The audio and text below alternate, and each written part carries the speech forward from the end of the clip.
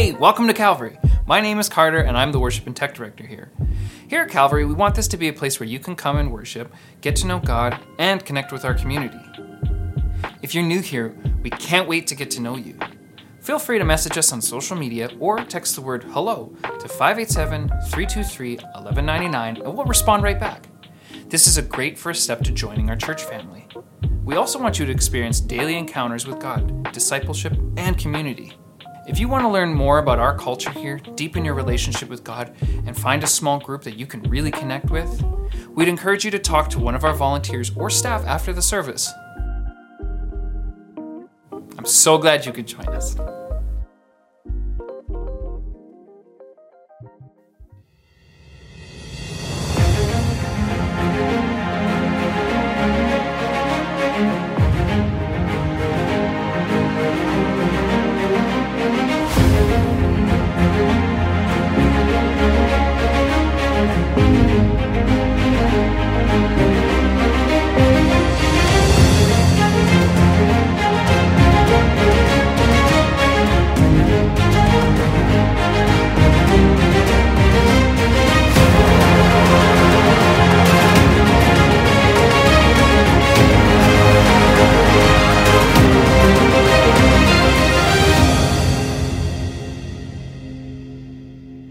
Good morning. Can I say that it's so good on a cloudy morning, a cloudy weekend to see so many sunny and bright faces?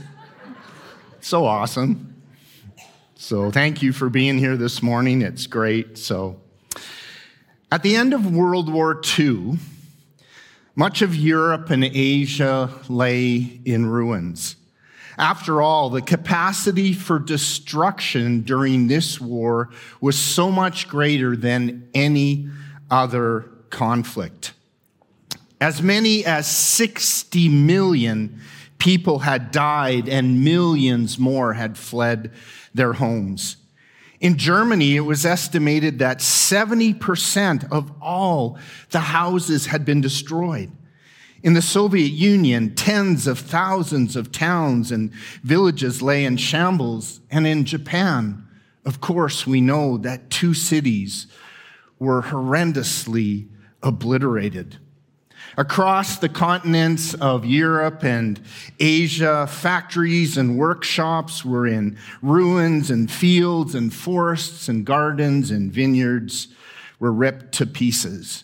Food and supplies were extremely scarce because the majority of ports and bridges and railways were just smoking piles of ash.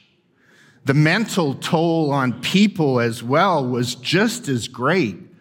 Approximately 1 million American soldiers sought psychiatric help after the war.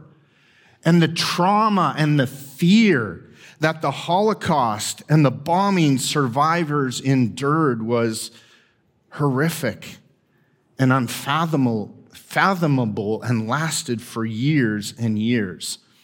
The Allies did what they could to try and feed and house refugees and reunite families, but the scale of the task and the cost of rebuilding was overwhelming. Not only would buildings and infrastructures need repair, but more importantly, people's lives would need to be rebuilt. And there's a very striking similarity with what happened then to where we are at in our series. So this morning, we continue the book of Nehemiah, and a recap of where we're at shows that Nehemiah was a Jewish man who was born in the foreign land of Babylon.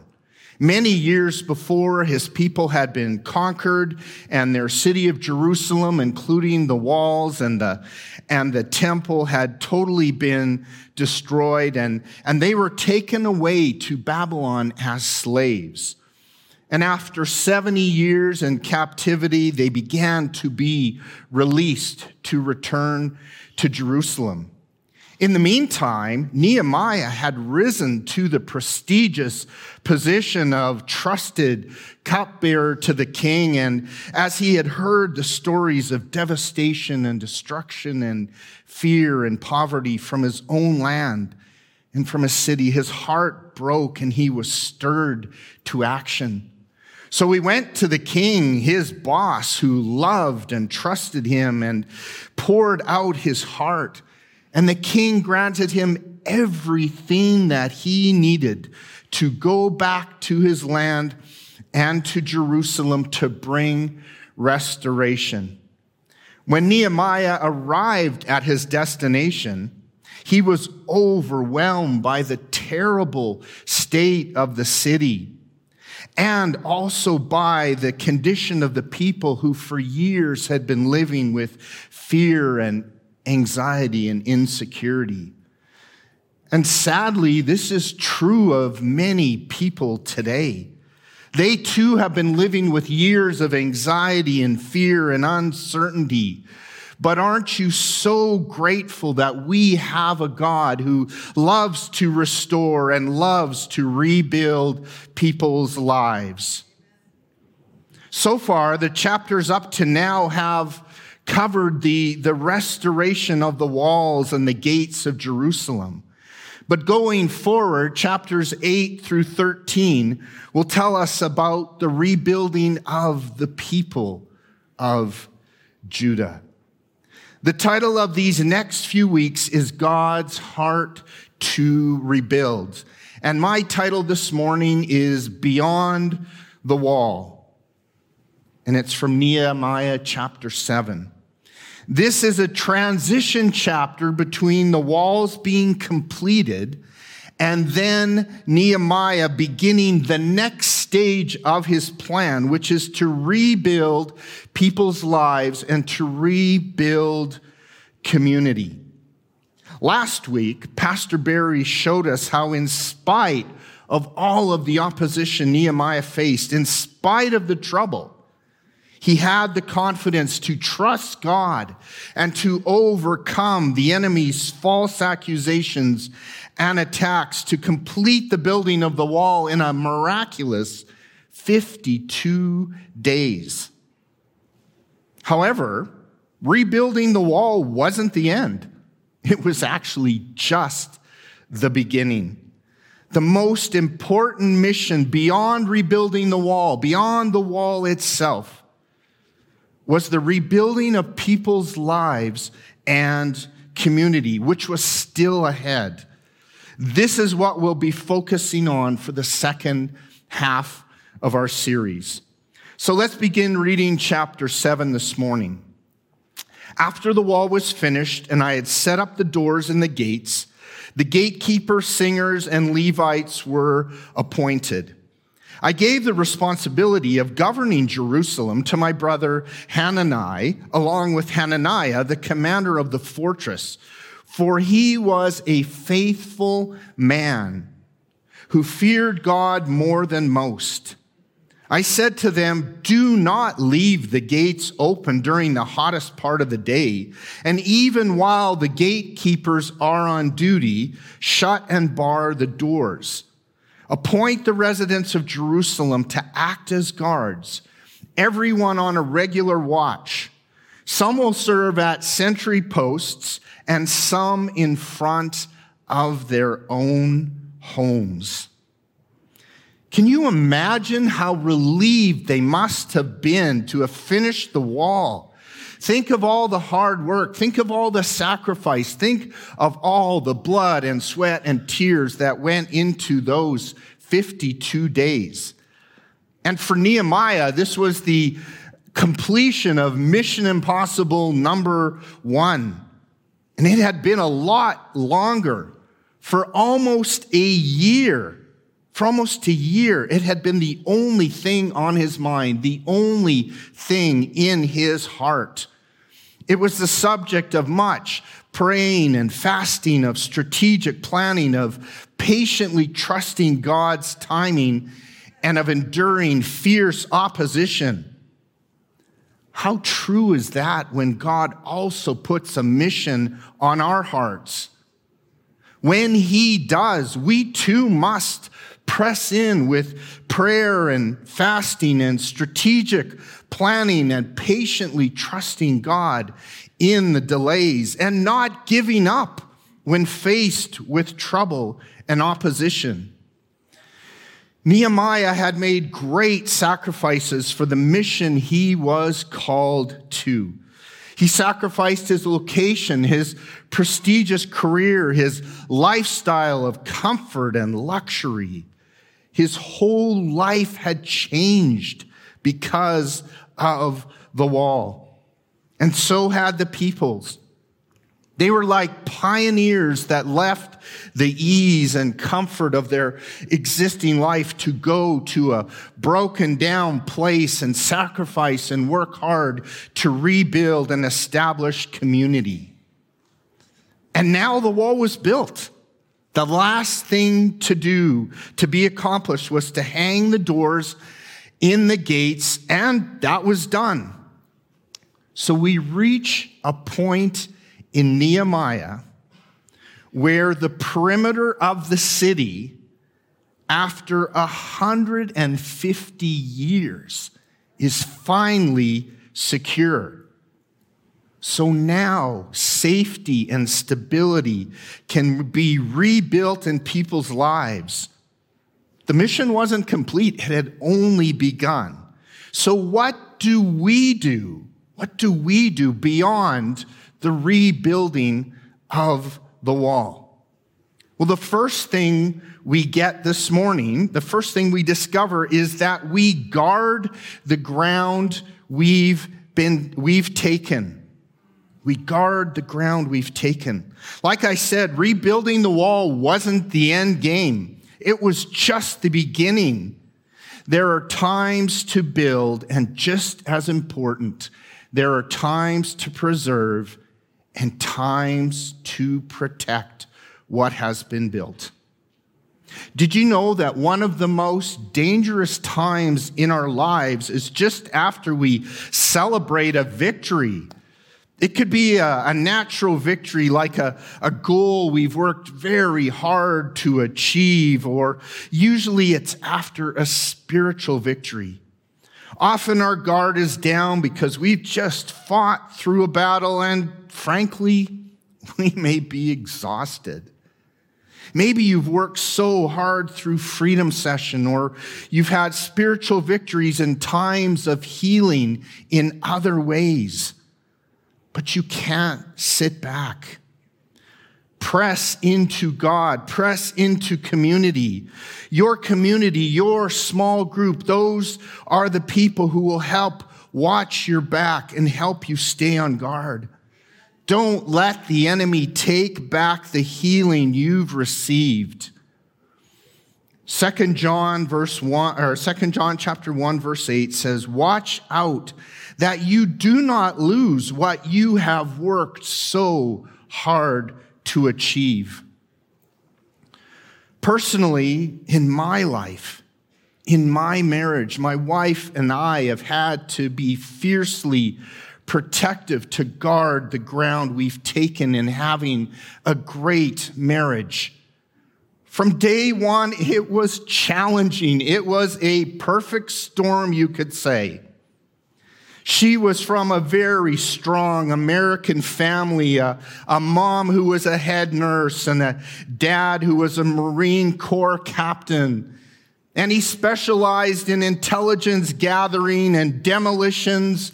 So depending on what he found out about me when her and I were dating, I never knew when I might start my car and boom, I'd be playing a harp on a cloud. But seriously, in her family, no one beat around the bush. No one tried to make sure things were said gently, that no one's feelings were hurt. No, life is hard, and they prepared their children for it, letting them know their faults and how to work on them. Everything was clear and black and white, and I never had to guess where any of them were coming from.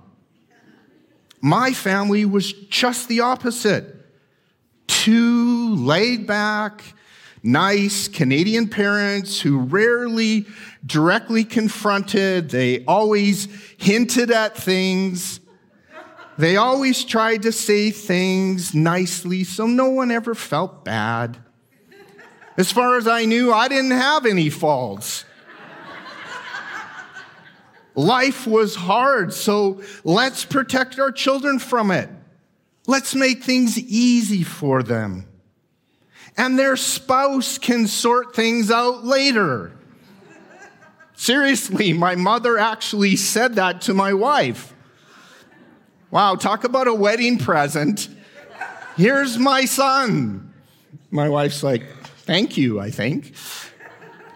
But God had a reason and a purpose and a mission for us together.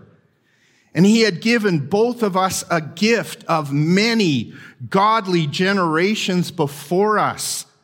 So we weren't going to let the enemy steal that ground that those before us had taken. Marriage is not for the faint of heart, but it's for the courageous. So we fought to keep that ground. We read books, we watched and listened and went to seminars on the different personality types, on the love languages, on birth order and sex and finances and raising children and walking in forgiveness. Even to this day, we continue to fight for, to guard, and to put on the armor of God over ourselves and over our marriage. It's crucial. It's so important that we fight to maintain what God has done in our lives and the healing and victories that we have achieved. So what else can we do to rebuild community beyond rebuilding the walls? So number 2 is recognize different callings. Nehemiah verse 1 says, after the wall was finished and I had set up the doors and the gates, the gatekeepers, singers, and Levites were appointed.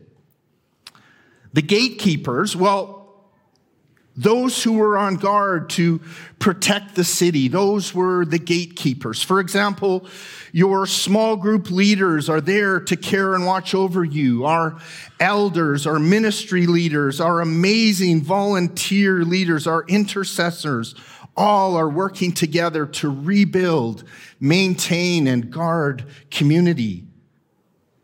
The singers, those who led the people in praise and worship. Do you know it mentions the singers 18 times in Nehemiah? The walls were rebuilt so that people could worship God again without fear and with great freedom. How many of you appreciate our incredible singers and musicians and sound and tech team that bring us into worship and God's presence each Sunday? I know I do. Amen. The Levites, these were the priests that ministered to God on behalf of the people.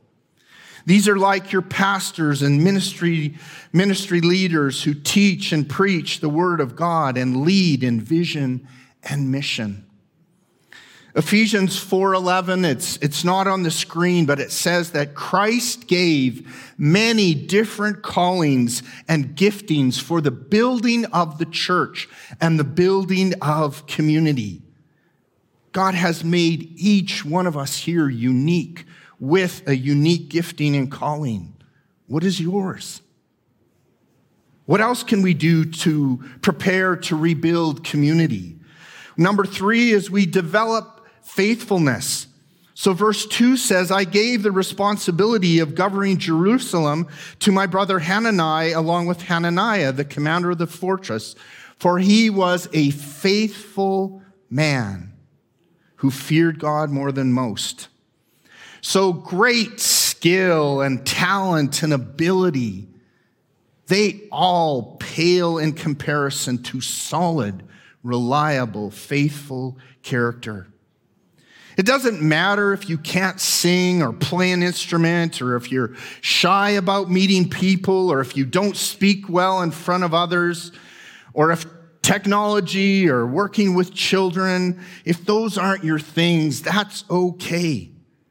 Do you know some of our greatest, most incredible volunteers are those who are in the back of our hot kitchen washing dishes, or after everyone has left, they're scrubbing tables or changing garbages. And you know what? They are amazing because they show up consistently, because they have character and they are faithful. So how can we develop faithfulness in our lives? Well, one way is do what you say. If you promise or commit to something, keep your word. Show up. But I'm tired. But this or that came up. Well, understandable. However, what would it look like for you to develop even more faithfulness in this area? For example, if you stepped up and said that you're willing to help as a volunteer, that's fantastic. Thank you. Developing even more faithfulness might mean finding someone that you can train and mentor. That would be incredible. You would have a backup and you would have a successor. That would be so cool. Faithfulness is key in your family, your job, your ministry. God and our community here, we need and depend on you because you are valuable and you play a key role. How else can we develop faithfulness in our lives? Well, do what God has given you to do and do it well. For example, are you a father with a family to support? Well, then work hard, but also help around the house and with the kids. Most of us are or have been or will be employees. So be on time. Even better, be early. Be the hardest worker there.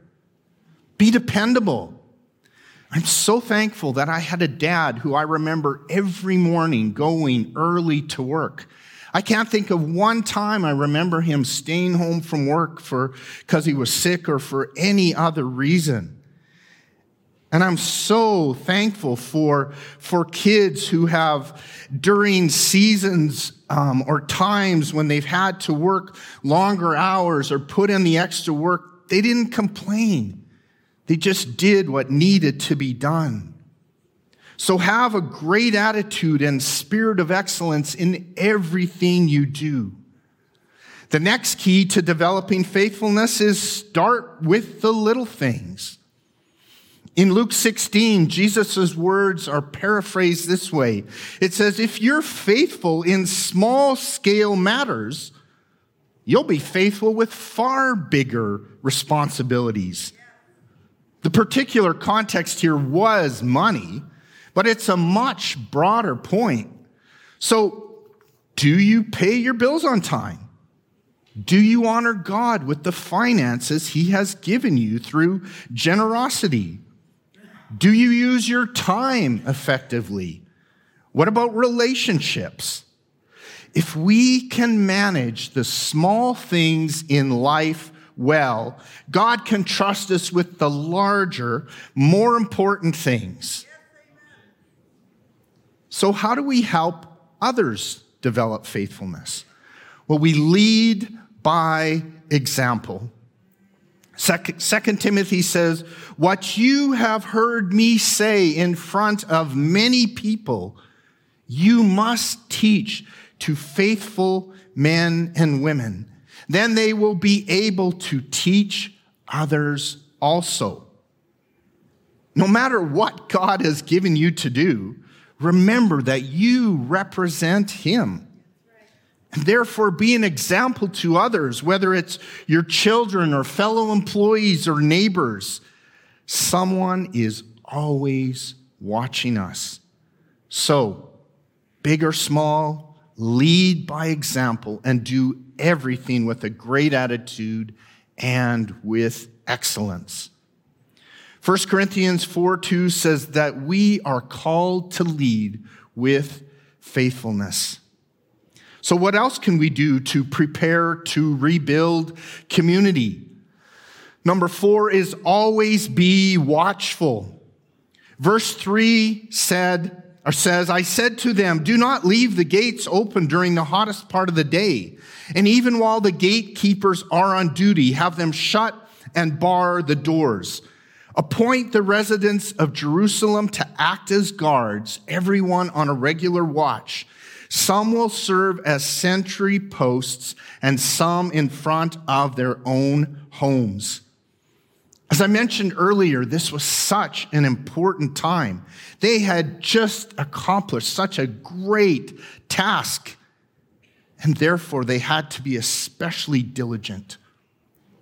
Nehemiah is basically saying here, open the gates late and close them early, and even when they're closed and locked, be on guard.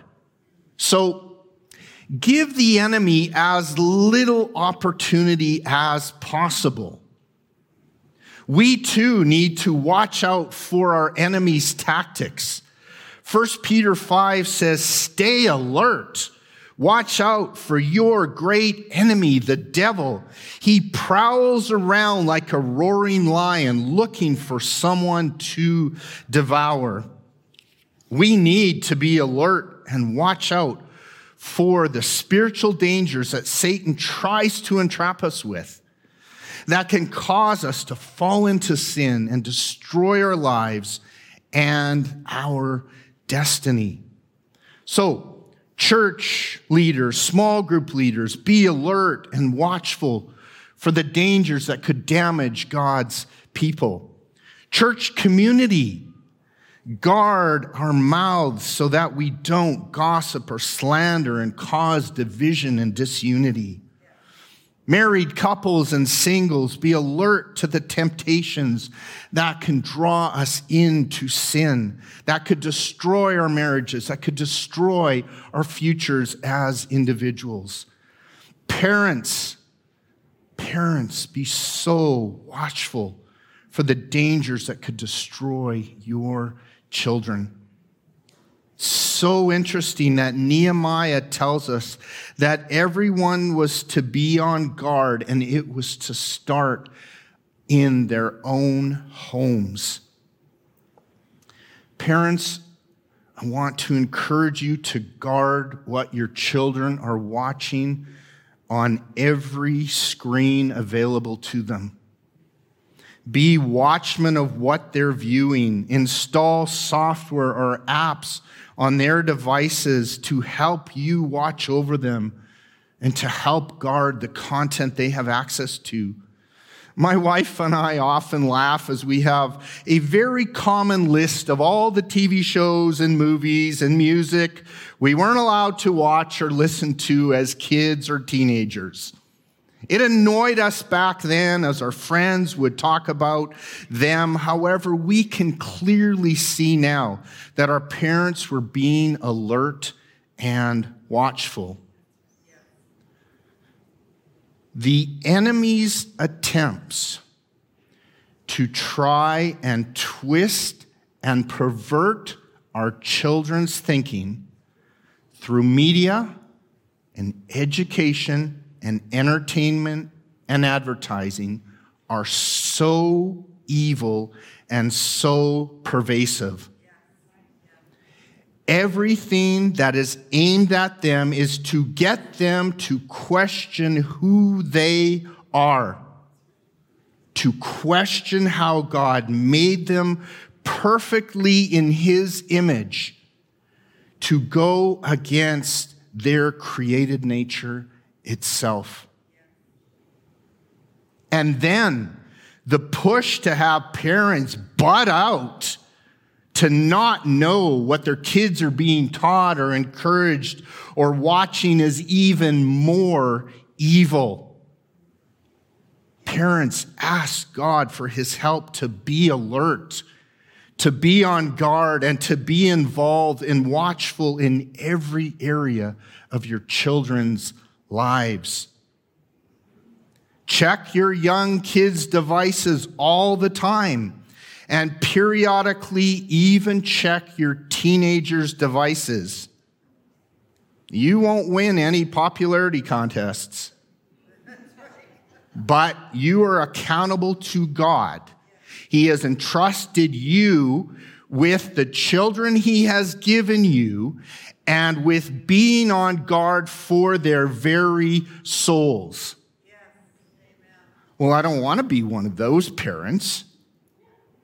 Guess what? The enemy doesn't want you to be one of those parents either. But God and your children need you to be. Isaiah 62 says, "O Jerusalem, I have posted watchmen on your walls. They will pray day and night continually. Take no rest, all of you who pray to the Lord." Our spiritual safety as a church community counts on each of us to be willing and able to be watchful, always on guard for our own hearts and our own families against sin. So what else can we do to prepare to build community? Realize that we all play a valuable role, a critical role. Nehemiah 7 verse 4 says, "At that time the city was large and spacious, but the population was small, and none of the houses had been rebuilt. So my God gave me the idea to call together all the nobles and leaders of the city, along with the ordinary citizens, for registration. I had found the genealogical record of those who had first returned to Judah. Now that the walls were rebuilt, Nehemiah has turned his attention to rebuilding the hearts and lives of the people. He also notices that many of the houses that had been destroyed weren't rebuilt. So God puts it on his heart to take a census of the people so he can better assess the situation. After all, only 2% of all of those who had been taken into captivity had the courage to return. So he does so by genealogy and family history so that he can determine exactly who came back and how they fit into rebuilding community. God knew exactly who came back and for what purpose. So he places the wisdom in Nehemiah's heart to come up with a plan. It is so important that you realize today that no matter what your family background, no matter what your background or history period, no matter what you've done or has been done to you, God has placed you here at this point in history as part of community to fulfill the role that he has planned for you. You and your family may be the first in line to decide to become Christ followers, or previous godly generations may have passed the torch to you. Either way, you are now called to carry it faithfully and pass it to the next generation. You are part of God's kingdom, and you have a key role in God's plan to rebuild community. The worship team can go ahead and come up. So our final point this morning is live generously. Verse 6 to 69, if we went through each verse and read each family, we'd be here till morning, but they are a detailed list of all the families who came back. And then verses 70 to 72 literally list in today's numbers millions of dollars given by the families who were committed to rebuilding community. Why? Because they were invested. They were fully in. These 2% of the people who didn't stay in Babylon were true pioneers. They gave up lives of comfort and ease for something far more significant. First of all, they put in the hard work to rebuild the walls. And now they're investing out of their own pockets in rebuilding community and rebuilding people's lives. Maybe you're brand new here, or you've only been here for a short time, and you know what? You're still trying to figure out if this is the church community for you, and it might not be. That's okay. But if you've said yes, this is where we will put down roots. We've joined a small group, or we're volunteering, and we're tying into the vision we hear each week from the pulpit. This is where our family is being spiritually fed. Then, is it time for you to start investing into what God is doing here? In the book of Malachi, the people were enjoying the benefits of community without contributing to the cost of community. God said, that's not how I've set things up. God says, my intention is for everyone to contribute to building my church, building community. And this is the exciting part. When they were all obedient to do so, to do their part in giving and generosity, God would do his part. And he would open up the windows of heaven and pour out his blessing. God is so serious about this that he says, if you don't believe me, test me. Test me. So let's do this. Let's do this together. What does rebuilding look like beyond the rebuilding of the wall? It's being alert and guarding what God has already been accomplishing. It's faithfully using the talents and abilities that God has given each of us. And it's generously through the blessings we've been given, working and contributing together to build community and reach a lost and hurting world. Amen? Amen. Let's stand and worship together. Even as Pastor Doug